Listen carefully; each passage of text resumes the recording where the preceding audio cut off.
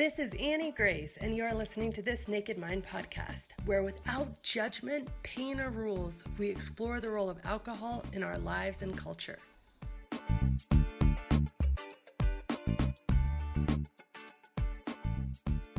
This episode is sponsored by The Alcohol Experiment, a free 30-day challenge designed to interrupt your patterns, give you control, restore your health, and put you back in touch with the version of you who doesn't need alcohol to cope, relax, or enjoy life. More than 220,000 people have already tried The Alcohol Experiment for themselves and have seen improved sleep, increased happiness, reduced anxiety, and so much more. Join thousands in this inspiring, hopeful, and exciting program where you examine your beliefs and reconnect with the best version of you without ever feeling like you're missing out. Start today for free at alcoholexperiment.com.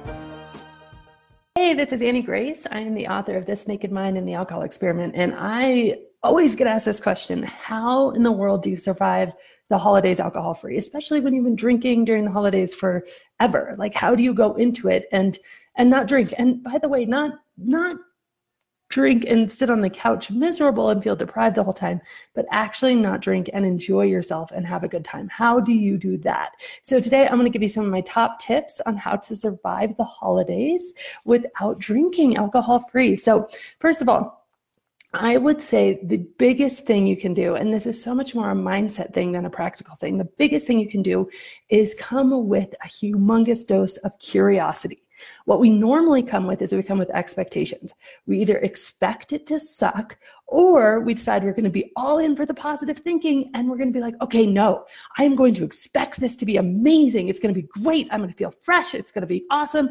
And so we go in with this expectation that it's going to be great that we don't really believe. And so don't expect anything. Go in with curiosity. Walk into Thanksgiving dinner and say, how is it going to be? How is this going to be? And allow for whatever happens. Because the thing that happens when you start asking how it's going to be, you start to become aware of what really is happening. You start to become aware of, this food actually tastes really good. And in fact, it tastes a little bit better. Now, studies confirm that alcohol actually numbs our taste buds. So for something like Thanksgiving dinner, you might enjoy it even more without drinking any alcohol, right?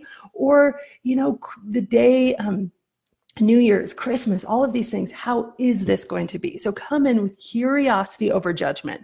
And if you feel like yourself starting to, this is going to suck, the truth is our brains are so powerful that if we tell ourselves something's going to suck, it will suck. If we tell ourselves we will be miserable, we will be miserable. Equally, if we tell ourselves it's going to be amazing, but part of our brain doesn't believe it, we will create this neural toxicity inside our brain because we actually create an argument. So try not to tell your brain anything. Just try to say, I've never done this before. It's going to be an experiment. I'm going to see how it goes. That's it. Come in with curiosity. That's my number one best tip. My second tip is do something called urge surfing. Okay. And this is just the idea that when an urge comes up, be curious about it. I know you're detecting a theme here, but be curious about it. Say, how does this feel in my body? Here's the thing about urges. In the brain is going to tell us that an urge is like a life or death situation. It's really true. We've created urges because our brain has decided that the thing that we want or need in that moment, whether it's sugar or a glass of wine or even a hit of, cocaine or whatever the case is, what we need in that moment, the urges feel so strong because our brain has decided it's a survival issue. Now, it's not really a survival issue. It's just that our brain has gotten chemically confused. And so if you sit back and say, this doesn't feel comfortable, this doesn't feel good, but how does it feel? Am I dying? No, I'm not dying. And give it 10 minutes. Go into it. So often what we decide to do is we feel an urge and we want to just run away from it. We do not want to experience the discomfort of an urge or a craving. We want to say, that feels awful. That's not good. I'm going to run away. I'm going to challenge you to breathe into it, to experience it, to ask yourself, what is it actually doing? Is it that my hands are a bit clammy? Is it that my stomach's a bit tight? Is it that I feel a level of anxiety rising that if I don't, do this thing, have this drink, have this smoke, I'm not going to be okay? Is it that I kind of feel like my skin is needing to be itched off? What am I feeling physically? What am I feeling? What am I thinking? And then notice as it passes, because urges are a lot like waves. They reach a peak And then when your brain realizes, oh, you're not reaching for that glass of wine, you're not pouring yourself that bourbon, and then you get distracted. And here's the thing.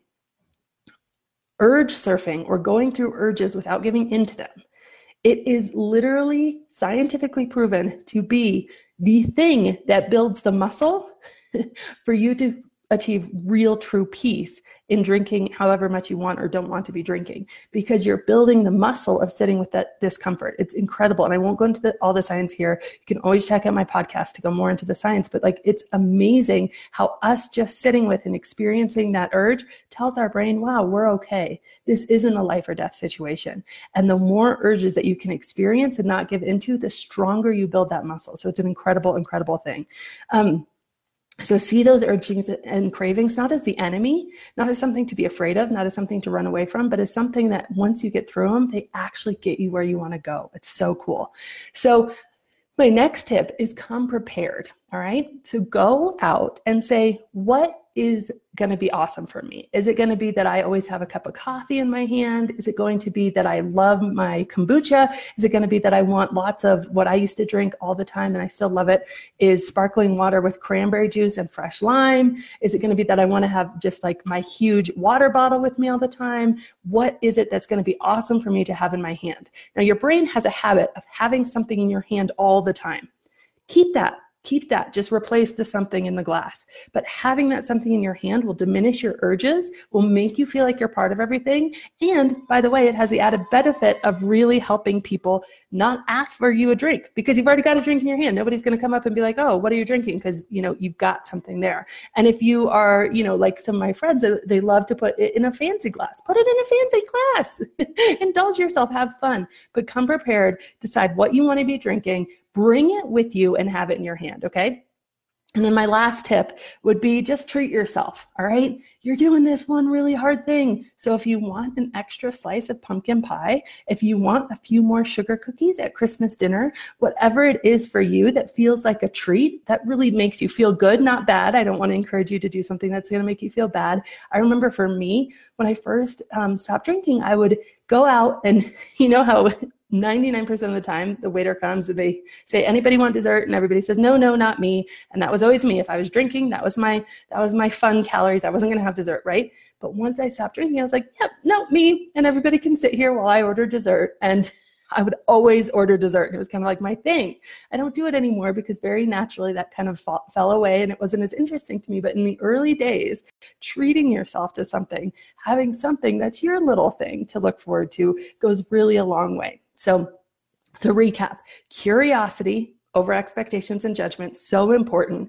Surf the urge, lean into it, allow it, realize that the urge and the cravings are the things that are going to get you where you want to be, right? And so they're building the muscle. And if it happens to be during the holidays, that's awesome. Guess when I stopped drinking? It was December 15th. Right before Christmas, right before New Year's, all right? So that's really interesting because there's no better time. The urges you build now, the habits you build now, it's amazing. You are like taking a shortcut by leaning into it during the holidays. It's awesome. Come prepared. Always have something in your hand. Just let your brain have that natural habit of having a drink in your hand, bringing it to your mouth. You're going to go to the bathroom a lot more because you're not dehydrating yourself, and consider that a good thing. Think about all the health that you're just pouring into your body with whatever it is you're drinking, and treat yourself. So make sure you're treating yourself really, really well. So, all right, enjoy the holidays, and yeah, just get curious. Have you tried the alcohol experiment? Okay, if not, drop everything and go to alcoholexperiment.com. This is a free 30-day challenge, and it's designed to interrupt your patterns and put you back in touch with that best version of you. You remember, it was that version of you that's living your most joyful life, that version that didn't need alcohol to relax or have a good time, the one that's able to have more fun than ever. Again, this is a totally free challenge, and it can change everything for you. So learn more and join me for a 100% free challenge at alcoholexperiment.com. And as always, rate, review, and subscribe to this podcast, as it truly helps me reach somebody who might need to hear this message today.